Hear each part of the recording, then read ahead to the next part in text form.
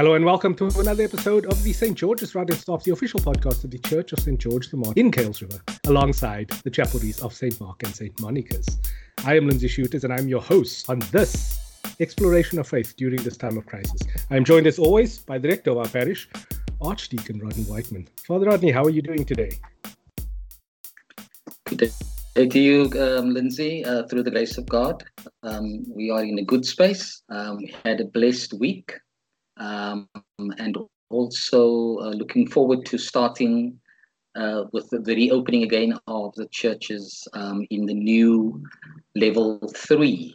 Of course, it comes with all its challenges, but we're looking forward to embracing them as well. Family all doing all right, Lindsay. Thank you. And yours?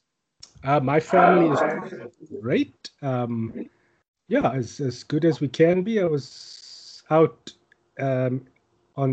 in the shops today, and I can see there's more vigilance among the people of Cape Town now than there was before this last wave, the second wave of infections, and that is a good thing. There is always the threat of it spiking again, so please sanitize regularly, wear the mask when in public, and physical distance as far as possible. This is Transfiguration Sunday.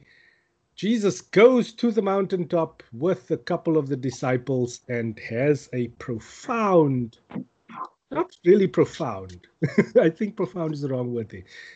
He experiences the Transfiguration. We'll talk about that a little bit later. The theme this week is transform our lives in his image and write your law of love on our hearts.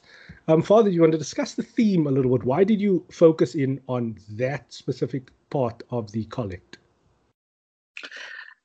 That specific part of the collect is when we, having celebrated who God is as the holy God, the God of the mountain, the one who reveals Christ, we now are asking God to transform us, to change us, to grow us, so that our lives reflect God's image or the image of Christ. And in so doing, so it's almost as if we're going back to the time when Genesis says, let us make man in our own image. Now, transform suggests we've already been made. Now we just need transformation. So something has happened to the image of God within us. And so it's transform is about restoration of that image of God in us. The image is marred, but it's still there. The image is shattered, but it's still there. And then as God transforms us, which is a process of his work in our lives, the image, so we are asking him to work also more deeply within us. And that is whatever we have written on our hearts throughout of our lives experiences, we're looking forward to God renewing or continuing to write the law of his love on our hearts, so that God may pen into our hearts that narrative, that script, that divine script, which will then, in collaboration with the restoring of his image within us, enable us to speak in ways that would glorify God, would speak and breathe into the atmosphere of our world, new values for a new society, a new way of thinking, a new way of being, so that we can be the channels through which God's work would be done in us and through us. Okay. So, Father, if you could just call the minds together with the collective prayer, and I'll catch up with you after that. We thank you very much for joining us. We greet you in the name of the Lord. And as the theme suggests, it's Transfiguration Sunday, which is a very special part of the calendar of the church. And it starts, as it were, as an introduction to the Lenten season, which I always find very interesting. And the words of our first hymn says, all praise to you, O God. So it's It is about a season of praise, although we will enter into a season of penance during the Lenten season. So as God asks us to gather his faithful ones, we do so by saying, the Lord be with you. And we welcome you to this service, as Lindsay has already indicated. You know, tomorrow is the service. When you get this podcast, will be the service. But if you're following it, it's for deeper reflection on our text. So let us pray the collect together. Holy God, on the Mount of Transfiguration, you revealed your Son as the Christ. Transform our lives in his image, write your law of love on our hearts, and make us prophets of your shining splendor. Through Jesus Christ, our Lord, who lives and reigns with you and the Holy Spirit, one God, in glory everlasting. Amen. Amen. So, Father, the reading is from Paul's second letter to the people of Corinth, chapter 4, verses 3 to 6. But I would like to call you to verse 4. They do not believe because their minds have been kept in the dark by the evil God of this world, small g God. Paul, being a man of faith, believing that there is only one true God. What is this, Father? Well, I think that Paul would obviously have had an experience. Remember, his mind and his eyes were closed to who Jesus was. And what kept his mind in the dark about who Jesus was? He had the understanding of God of the Old Testament, the God of the law, the Torah, the God of the covenant. And as far as he was concerned, that was the only religion he espoused to until he met Jesus on the road of Damascus and had come to faith in the Lord Jesus. And then his experience that whatever he received as a Hebrew, he gave up, and yet giving it up meant that what Jesus brought to him, then he could see what he received in the past as something in a different light that God had offered him. It wasn't totally to waste. I think it was really the arrogant spirit in which he was taught it and believed it. And so having come to faith, having come to believe, he saw the value of all of this. So why are people's minds closed when good news is preached into their context? Why are people not able to hear and see? Why are their responses one of darkness? So does the gods, as some people would say, have control over our thinking, over our seeing, over our responses, over our hearing? If that is so, can we, having come to faith in the gospel that Paul now preached, be liberated from the God of darkness, the God of evil, that do not want us to have illumination, do not want us to be enlightened, do not want us Jesus Christ? So Paul was trying to understand, maybe from his own experience, what kept him in the dark. Was it the arrogance? Was it the fact that they thought they had right, that they received it all, that gave them inability to actually respond to a gospel or the gospel being preached, which he now understood was of eternal value for all? But his words were, they do not believe. That's their choice. Why don't they believe? Because their minds have been kept in the dark by the God of evil. So is he also throwing a clip into the bush where you didn't reflect? Is my lack of faith, my lack of response to what I'm hearing now, as a result of being trapped in the darkness by the evil God of this world? As I suppose he was alluding to Satan there. that my mind is in the grips of Satan. And if it's so, then what must I do about it? So it probably is a message both to those that chose to believe and those that chose at that stage not to believe, to try and get them to see why are these sponsors lacking any sense of faith to the preaching of the gospel. I take your point, but it's still very strange to me because, and I'm going to steal words from a personality called Donald Glover. He's a rapper, actor, musical artist, comedian, multi-talented, multifaceted individual. And he was reflecting on the contents of his album Because the Internet. And he was saying that we've reached a moment where we are so connected to each other. Like we've never been as connected as we are, thanks to the magic that is the internet.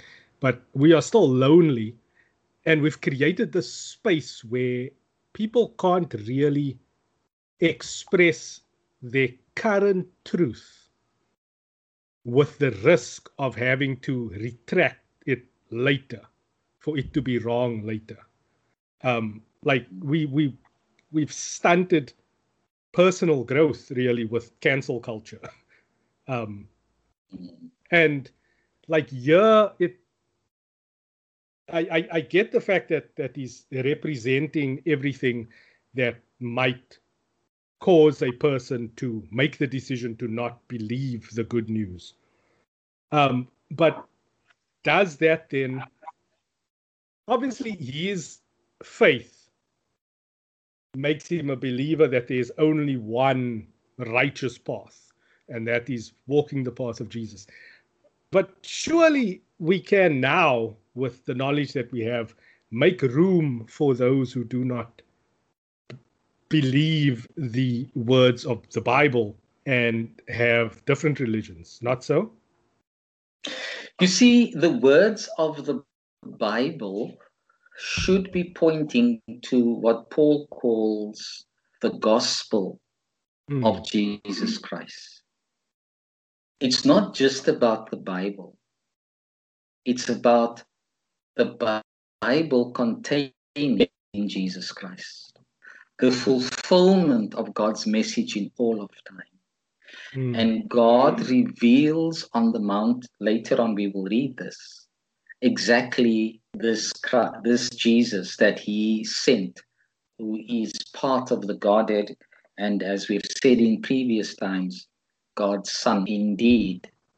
Now, so when we hear, and again, I mean, it's not just a gospel, Paul, and he was challenging what we experience in the world.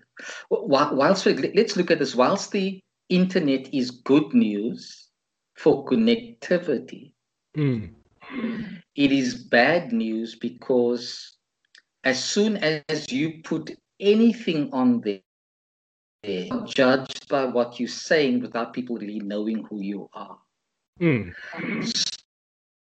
So basically embracing an understanding of your point. The internet has made it such that it would seem as this virtual space is the globe. So I can speak from South Africa, but I may not necessarily or been seen to speak from my context. I may be seen to speak as an individual who's just intellectualizing without any form of rootedness. So when I have no sense of rootedness in a community, when I have no sense of rootedness in a faith, in values, then I would feel very lost and lonely and rejected on the outside there. What does this gospel of Jesus do? It makes us part of who God is, and it makes us part of what for the world, of which the internet may be one little aspect. in touch with, it doesn't fulfill the real need. And how many people have decided they no longer want to watch so much internet? They no longer want to be on all these various spaces or virtual spaces because they need the in-person effect. They need the one-on-one do for us. If we are in darkness, if we're kept in darkness and there's not even light within ourselves, following in internal darkness, because what we do see is not necessarily seen with the eyes of hope, but with the eyes of fear. So what is the gospel trying to say to us? And when we hear it and we receive it, what does it do for us on the inside that addresses the issues that I just spoke about now, loneliness and so on, and also where God wants to work. So my approach to internet therefore becomes a whole lot different to how I will approach it if I did not have that rootedness, if I did not have that transforming work of God in my life. Transforming us within the image of Christ, writing his law of love on our hearts. If that was in a sense of that happening, then yes, I'm going to feel although I may be connected, I'll feel very disconnected to myself and to God and others. But it's important, and this is a point I try and bring across to my children as well, specifically my daughter, because my son's a little bit young still. But like, we should be creating things or contributing to the internet economy more than we consume. Because when you are just a passive consumer, that's when it becomes a dangerous tool or a dangerous force that can alter your perception of the world and take in all sorts of messages that may not be true, where it's created, it was invented as a tool to be used to express your ideas and your thoughts and your creativity. And like, the internet should be working harder for you. If you are spending upwards of 500 Rand on a smartphone bill, including data and everything, like, you should be getting return on investment on that. Yeah, absolutely. If that's the means of communication you are holding in your hand, yeah, definitely. Yeah. I certainly believe. I mean, it's not just a form of communication; it's a form of interaction. Source where one could. I'm trying to be more faithful to a course I'm doing through Harvard University. Yeah. On learning the learning Christianity through the reading of the scriptures. I'm a bit far behind. That has walked the length of time in terms of my pastoral work as a priest, my interaction with the scripture, the things one has done on theological level basis. I still find that interaction very refreshing. And I know I can use what I've been learning to my own improvement and that of the ministry that I have.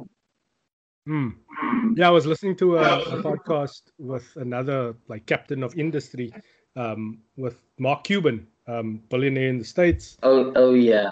And he was saying that if you go into an interview, or if anybody comes to him in an interview, the first question he asked them now is, how did you improve yourself during the pandemic? So if you lost your job, like the worst case scenario, or if you were sitting at home all the time because you couldn't go anywhere, like, how did you improve yourself? What skills did you add? Because you had the time and the resources, hopefully. How did you then improve yourself? But moving on, talking about improvement, moving on to the gospel, which is according to Mark in chapter 9, verses 2 to 9. It's the story of the Transfiguration. And it starts off saying, 6 days later, Jesus took with him Peter and James and John. Very grammatically terrible sentence there. And led them up a high mountain apart by themselves. And he was transfigured before them, and his clothes became dazzling white, such as no one on the earth could bleach them. And there appeared to them Elijah with Moses, who were talking with Jesus. What is the purpose of the Transfiguration? Because we've now had, at the baptism, this is my son. We've had Jesus doing the miracles and everything. So like the apostles who are with him are already believers. Like he doesn't need to bang that drum any harder for them. Like he's preaching to the choir. And then he still tells them after God makes his big appearance and then Elijah and Moses disappear, he's like, don't tell anybody about this. So what is the purpose of this story?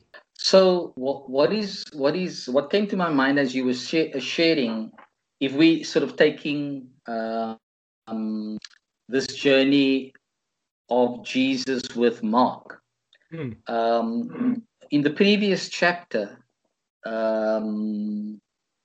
verses 27 of chapter 8, Jesus, people say I am, who do you say I am? And as after Peter had shared, you are the Christ, the Son of the living God, his death, his arrest, and all of that. And Peter says, "No, you don't talk about that." And then Jesus says, "Get behind me, Satan." So here was somebody who had just had this wonderful revelation, had made the declaration of that revelation, and then suddenly could not see within that the bigger aspect of the passage of death, as the way that this Christ would be ultimately revealed. And so suddenly his mind was darkened by this new narrative of Jesus' death and resurrection. I think it was the second time Jesus had spoken about this. So now Peter is again in the dark. He has to have a new revelation, a new opening of his mind to Christ. What best could do this? Now, we are understanding that, and this is, I mean, you said it was a very bad sentence, took within Peter and James and John.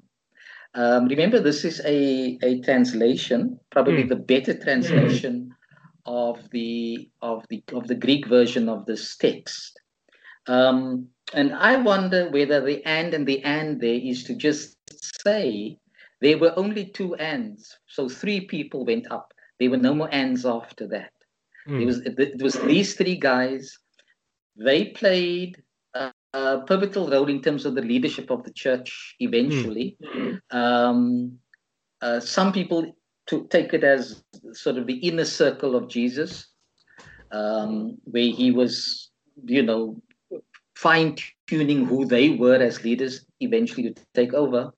So they, above the others, would need to have been exposed to something even more that could make it much more little clearer who they are really journeying with. Because, I mean, if it takes 8 chapters to understand life, we would all have understood it and never go on to the next part of the chapters. Yeah. But it takes a lifetime to understand a lifetime, if not more than a lifetime to understand a lifetime. So in the space of time, would Peter, James, and John really have understood who Jesus really is? Again, on their own, they couldn't do it. Only God can reveal that to them. And here again is an opportunity where God speaks to them about who Jesus is. So at the Transfiguration now, remember, chapter 9, verse 2 comes after the turning point of the gospel, which is Capernaum, chapter 8, verse 27. So Jesus is heading now to Calvary. He's heading to Jerusalem. He's heading to the path of death now. He had, as it were, concluded his ministry. And now what would be happening is that, will his disciples have a little bit more clarity because his death was impending? When he tells them it, they can't embrace it. Now, how does he help them to understand it on a different level? Maybe he needs a different voice to speak it. So I understand, I mean, I can't speak this mystery out in words, I must, but what I'm feeling is this. And I only saw this in the latter part of how late. Why is the Transfiguration read before Ash Wednesday? What are we meant to learn from it?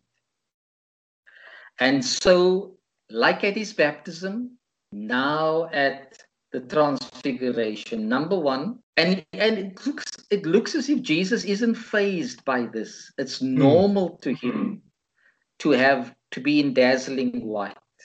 That was something that caught the attention of John, Peter, and James. Now he speaks to Elijah and Moses. What do they represent in the Old Testament? Elijah and Moses are both seen as prophets. Elijah silenced the voice of the alien god Baal and his prophets. And he was taken up into heaven, so he did not experience death, as it were. Moses also did not experience death. We are told that God buried him on a secret mountain, so nobody knows about his actual death. And he was the liberator from the prisons of Egypt. So Jesus is talking to two very prominent people in the Old Testament that has preceded him. So in a way, in him is the fulfillment of what had happened in the Old Testament, bringing liberation and also in silencing the voice of false gods. And so in that company, Jesus is talking. It's amazing. We could read into that all kinds of things. Are they encouraging him to go on? Because what he will face is not what they will face. Were they meant to give us an inclination of Jesus' continuing the prophetic ministry, the liberating ministry, and he's the only true God. And so we then, again, as at baptism, we hear these affirming words when God writes the CV of Jesus. This is my son, the beloved, and calls the world to listen to him. So in other words, Peter, you specifically have heard what Jesus said, but you rebuked Jesus. Even though I revealed to you who Jesus was. So now it's important for you to continue listening to him as the journey goes ahead, because whatever he's going to say, including his death, is all part of my plan that will be fulfilled in the beloved Son. But it's a voice they hear, not a person they see. Yeah. And now, can you imagine what would happen should they now go down that mountain and tell others about this extraordinary experience that they had? Imagine them being able to say, you know what? I had a vision of Elijah and Moses, and they were talking to Jesus. Was this a vision? Was it just an appearance story? What was it that they really saw on that mountain? And so if they were to tell it, and again, I have to repeat, the Messianic secret was very real in St. Mark's Gospel. You cannot speak it until the right time comes. And Jesus tells them, and in fact, the word says he ordered them to tell no one, including the other 9 disciples. But he says this message will not forever be sealed until after the Son of Man has risen from the dead. Then you can speak about it. So what has the resurrection got to do with the proclamation of this event? You can only talk about it once the Son of Man has risen from the dead. So what does the resurrection, the event of the resurrection, how does it impact who Jesus is when we all now will reflect on this transfiguration narrative? Was this a foreshadowing of the resurrection, they don't only represent the prophets, the liberators, the ones who silenced the false gods, but they also represent the community of heaven, those who've overcome. And so only after the resurrection would any of this really begin to make sense once the story is proclaimed. And it's interesting that after this exhilarating experience, they go to a deserted place, and again he prays. This was if one puts it alongside other events in the gospel, one sees how after each experience there is this time where Jesus goes to find that solitude with the Father. But look at it, three of them, Peter, James, and John, they would also go to the Garden of Gethsemane with him. Yes. Where he would pray.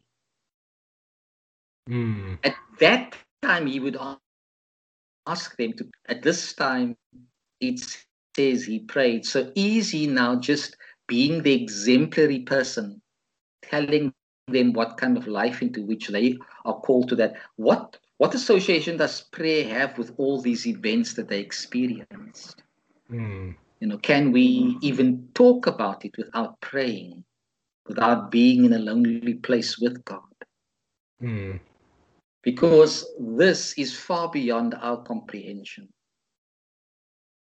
So Peter, this is now his third revelation. It was, follow me, Jesus healing his mother-in-law, and now the transfiguration. Also mirrors the denials later on, which I think is a beautiful, just beautiful imagery. And then Jesus rolls from here. Next time we see him,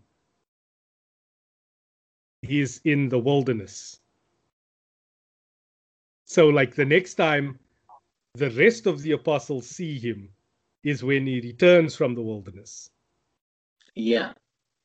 So, yeah. Perhaps, I mean, the wilderness is also the place where his encounter with the devil in the fasting process is told. Again, he was the Son of God. He goes by the Spirit is led into the wilderness where he meets the devil, and here he comes out of this, but very here he hears, "This is my son, my beloved son, listen to him." On the cross he will say, my God, why have you deserted me?" Yeah. So the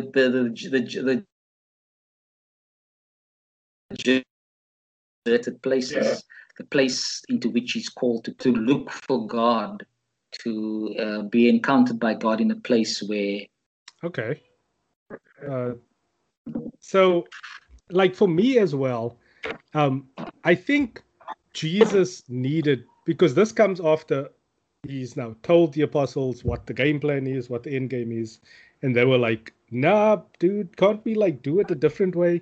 And then that may have had some doubt, put some doubt in him, and he now needs to go out and seek more affirmation of like, am I on the right path? So then, and I was having this conversation with my father-in-law because we were talking about all the ills in the world, and to him, a lot of it is of people not following the Bible anymore. And there was something that he mentioned, I forget now, but it struck a nerve with me where it's like you can't believe in, it was this whole thing is a punishment, like COVID thing. And it's like, you can't believe in the wrath of God and the all-knowing God at the same time. Like you have to pick one, So like for Jesus, we can't say that he is a part of the Godhead. Although I know he only really assumes that role after the resurrection. So at this time, we can consider him as just another mortal man who had this idea that he was the Son of God. Yes, we've now illustrated a couple of affirmations coming directly from the mouth of God, which is fine.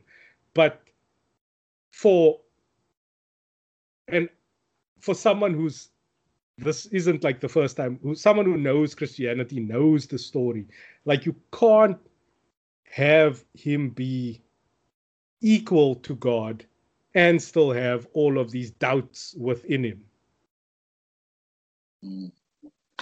So I would say that in order to embrace the humanity, our humanity, and in order to go to the cross, to embrace even the shattered image that is within us, where doubts and despair would surface. Now, I was just wondering, why is it that whenever the gospel writers tell us Jesus prayed, they don't always tell us what he was praying about to the Father? But I thought perhaps, or rather the thought came to me, maybe when we see him at prayer, we are being told, try doing this and God will meet with you. And God will help you through it. And what your experiences of God there, yes, is probably privy to you, but it would be played out as you engage the world once you've gone through the importance of prayer. So, for example, the issue of death, the issue of opposition, these were all fabricated. Death was a reality in terms of the world, and theologically it's understood as part of the fall of man and the experience, therefore, of the fall of man, where death became a reality. There's deep theological implications. Then you have the world that if you deal with power, you also deal with death, because power gives the illusion that you can manufacture death according to your will, anybody that opposes you, and so on. So in the world, we have this false perception that you have power. And so so in the hands of those who are the powerful, there is an assumption death lurks. Now, many who are in power have moved away from the uncivilized way of showing you seem to have the power of death, like killing people with a sword and shooting people with a gun and all that kind of things. Even those who do so in the dark of night, most cases. But there's now this whole thing. How do we deal with biochemical realities? Are they manufactured by God? Is the world filled with viruses? In order for us to have a healthy immune system, we have to have viruses to ensure that the system can fight against it, to keep us going and strong. I mean, these are subjects way beyond our understanding. So, what role, therefore, does prayer have in it all? Being with God, who ultimately is the one that can reveal to us, not necessarily the full package of what's going on, but give us an idea so that we can say, what responses are we supposed to have as we enter through the periods of desolation? I think I wrote a prayer this week of the COVID-19 differently than I've written when we first started out, where I make references to looking at these things as a time of learning. May lessons learned of spiritual renewal be the values with which we build a new society of justice, peace, and equality. So whilst we are facing this thing that seeks to want to take over our lives, what better way than to pray the positive, or pray for the positive to happen? In a world where denigration is the reality of life, we say, God transform us. In a place where regulations and laws are written for the benefit of the powerful, we are saying to God in the theme, write on our hearts the law of love. So what God does with us and within us enables us to meet what we will find in the world. When I do the prayer for the continued advocacy and awareness and activism against gender-based violence, what am I looking for here?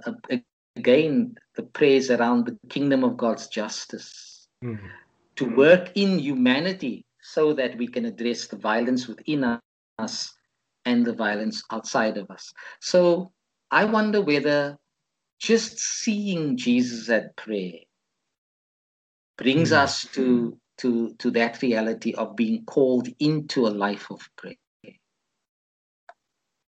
That what he experienced in prayer would be our experience when we also learn how to pray from him. Okay.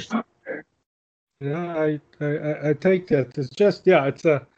I just want to qualify my statement of earlier, like you can't believe in the wrath of God and the all-knowing, omnipotent God, because how can you be punished for something that was known is going to occur? You know, that it has never made any sense to my brain that you can believe that this deity knows everything. He's the Alpha and the Omega, but still he will punish you for the things he knows you are going to do. Like, yeah, it doesn't sit well with me.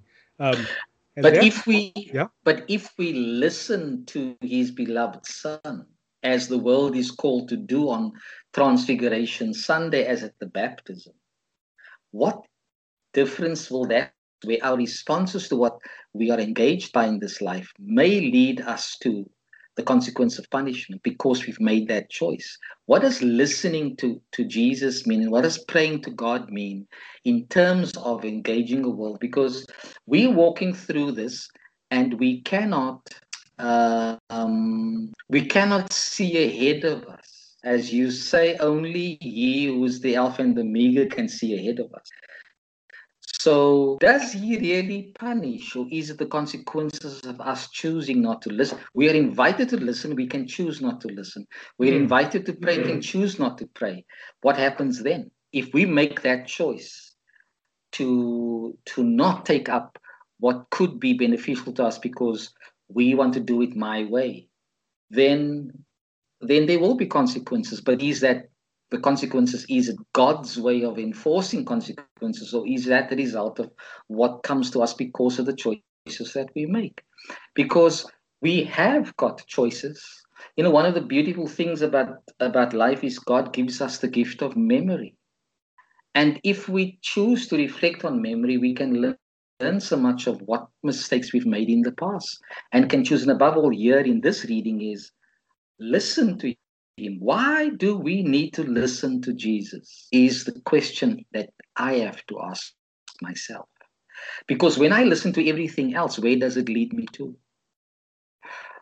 Listen, not just listen to the beloved Son of the Father. Why do we need to listen to this older brother? Why?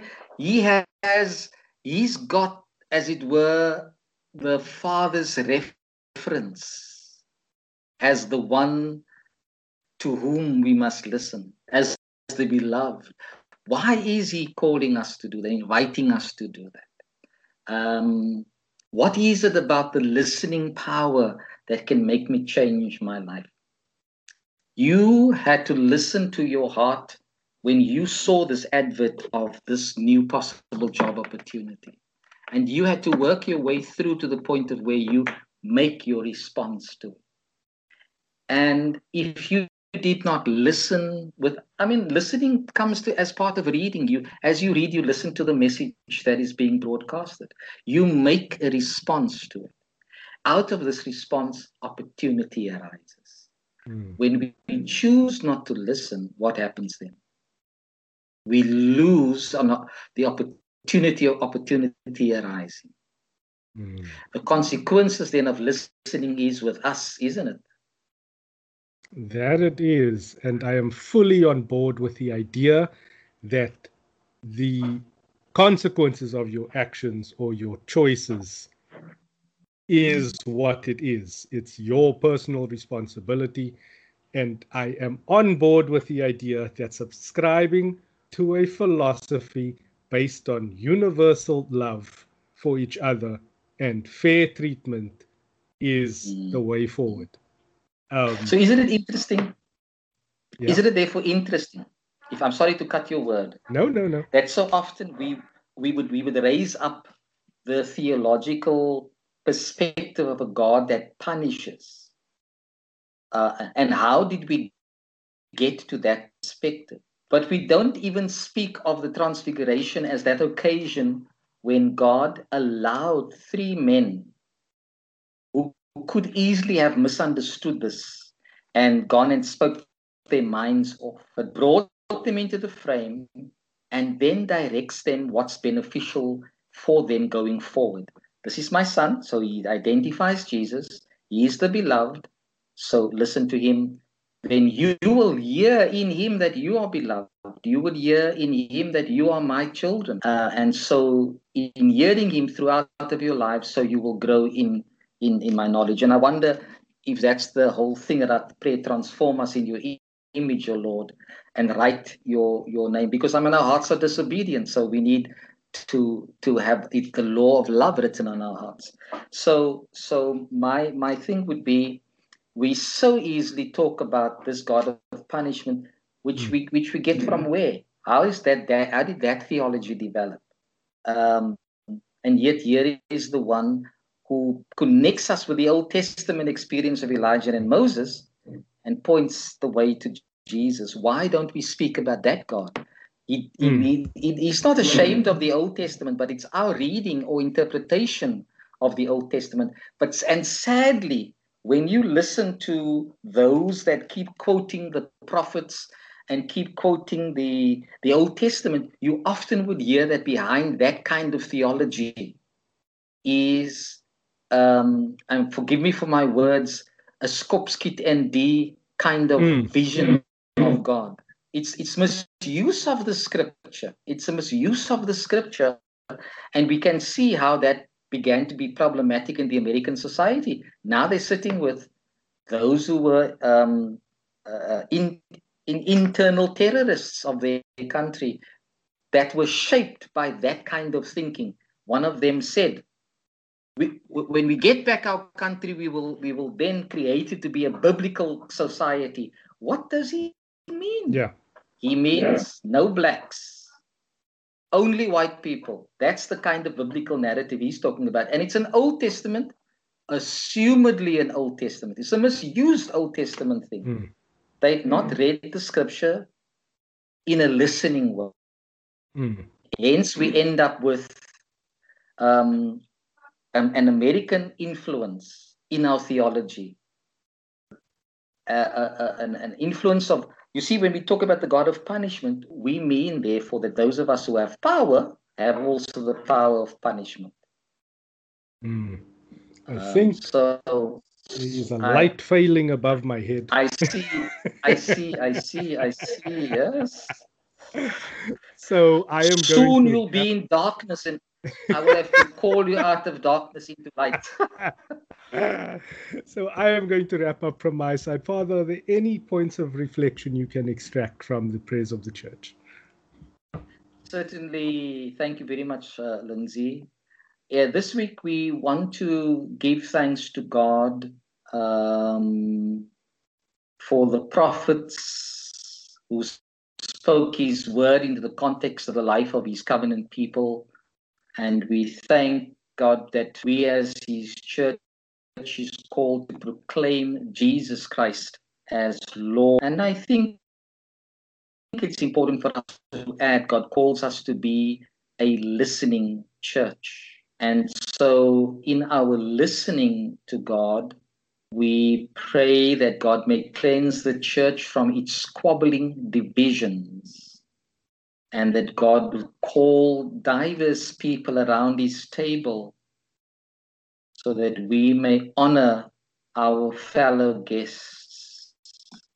As we pray, we sing and give thanks to the Lord whose works are wonderful. We also pray that and open our hearts to his justice and his mercy and culture. We may ask God to create us into a common humanity and to celebrate the diversity. We ask the Lord Jesus to also cleanse our communities from prejudice and bitterness, and also to help us celebrate diverse ways of being so that we can honor the gifts in our brothers and sisters. We also ask the Lord Jesus to cleanse us in our healing, illness and sickness, opening our hearts to his wholeness and healing, and to pour out his healing touch on all who are sick in our parish, in the community, and in the world, those of our congregants who are in hospital as a result of the COVID-19, and Rosetta is there as we pray too for Leonard, and we ask God's healing upon them. And then we remember those who have died, and we thank Jesus that he has broken the hold of death. So we ask God to grant Addie Valentine the gift of eternal life, and Lorraine Davids, both who have died in the past week, and whose funerals will be held for current times of COVID-19. And if you permit me to pray them as Lindsay, author of Life, healer of the nations, thank you for wisdom to develop vaccines. Bless its implementation with the spirit of equity. Continue to help us keep each other safe with unselfish attitude, and bring your world to freedom from this destructive scourge. May lessons learned of spiritual renewal be the values with which we build a new society of justice, peace, equality. In the name of Jesus, who proclaimed, your kingdom come, your will be done on earth as in heaven. Amen. And then we continue to speak out against gender-based violence and any form of violence. And in our prayers of awareness, advocacy, and activism, we pray, O God, who gathers up his faithful ones, may your kingdom of righteousness enter into our hearts and regulate our minds into your ways of justice, so that violence and perpetrators addressed and victims restored and empowered. With the voiceless, we pray. God bless Africa, guard our children, guide our leaders, and give us peace for Jesus Christ's sake. Amen. And then in conclusion, we commission with the prayers of commission and blessing. My sisters and brothers, as we thank you for tuning in, and as we encourage you to also give us feedback now and speak of what you have seen of God's glory. Do not cling to the holy moments when heaven overshadows you, but as the Lord lives, listen to Christ and follow him from the places of revelation to the places of mission. And may God shine the light of glory into your hearts. May Christ be with you and never leave you. And may the Spirit renew the image of God within you. Let us go in peace into this week to love and to the hymn, Guide Me, O Thou Great Redeemer. Lindsay, thank you again for another splendid podcast for our parish.